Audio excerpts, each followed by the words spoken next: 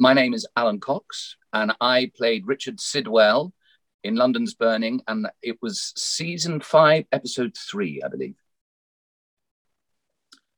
Corinne Rodriguez, who was the casting director for that season, she had got me in to interview and audition for the Royal Shakespeare Company, whom she was also working for at the time.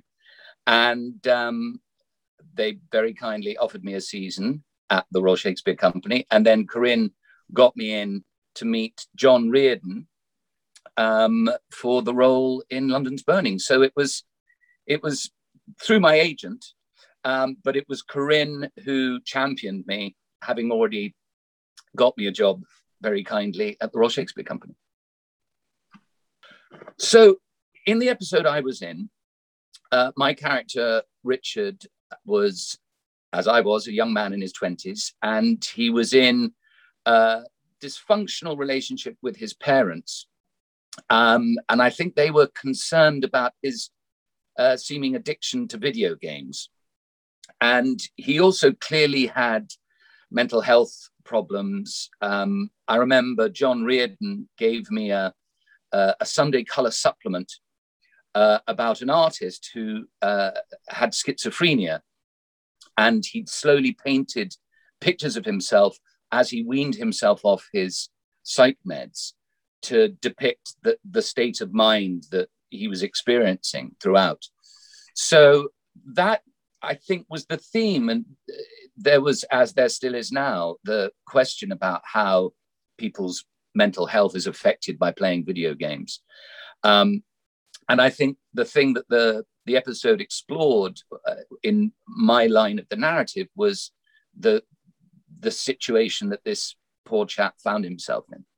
What was interesting for me working on this episode is that some of my contemporaries from school had their own episodes, their psychological episodes. And I remember visiting a friend of mine at the Priory in London. And in another room was a contemporary of ours from school, who I remember him talking through the analogies of Sonic the Hedgehog to the situations that we find in life. And so this episode was filmed and broadcast in 1992. And so I think the Sega games consoles were part of the culture. I mean, we had home computers, we had the ZX Spectrum, the Commodore 64, the BBC Micro, and that was where the culture of gaming kind of really blew up at our school. And also we had Atari game systems and the such like. So there was a sense of the issue being alive, that I'm not sure what impact that it had. It's one of those things of, does the drama reflect a situation, or does it prompt a change in our understanding? And sometimes I think it's a little bit of both. What was very touching for me is that I got to play opposite James Hazeldine, who, aside from being a fantastic actor, was also an old family friend. And he and I had worked together in a play in the 1980s when I was about 13, called A Strange Interlude, in which he played my adopted father. So there was something poignant about being able to spend time with him. And in the episode, Bayleaf is trying to talk Richard down, and he's got into an anxiety state that has prompted him to climb up onto this crane. So to get to play with Jimmy was very, very, very poignant for me, as I say. And the thing I remember is that John he experimented with this thing of projecting the images of video games across the chap's face when he was in his heightened state. And he wasn't sure whether it would work, but as I remember it was quite effective. And then spoiler alert, when Richard falls from the crane, I remember the stuntman that was hired to do what they call a fan descent, where there's a kind of pulley attached and a rope or a cable connected to the harness on the stuntman, and then stuntman falls backwards, and they gently speed up the film, and then he lands on a car, and then the car blows out.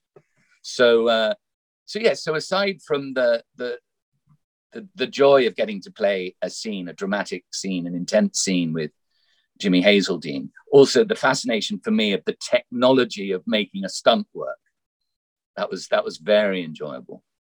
As I recall, most of my stuff was on location, because I remember hanging out in these little honey wagons with the rest of like a portable green room in which Rupert and Sam Beckinsale and Jimmy and the other actors and I would just sit around and shoot the breeze while we were waiting for our shots. So as I recall, it was most of my stuff was on location.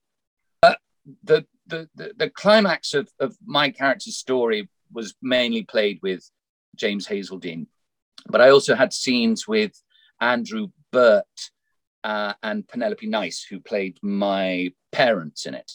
And I remember Andrew Burt from the TV adaptation of the story of King Arthur, which I watched as a kid. And then I also remembered Penelope from Press Gang, the TV series.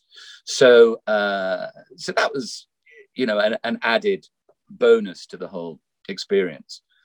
But so those are the interactions I recall. Yes, I was, in terms of the schedule, I had lots of days off. There was another storyline which was filming at the same time, and it's very rare that an actor would come in for somebody else's storyline. So I was just called for the scenes I was in. I still work as a professional actor, and I'm about to start filming something that, without wanting to be overly mysterious, I've signed an NDA about, so I can't go into detail about it yet.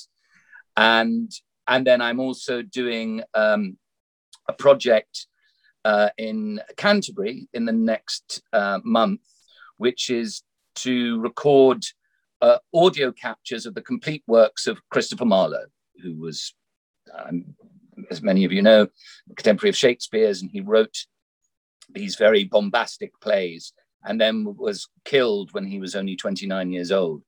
And he's an incredibly sort of rich and verbally fruity writer. So I'm very, very happy to be participating in this project next.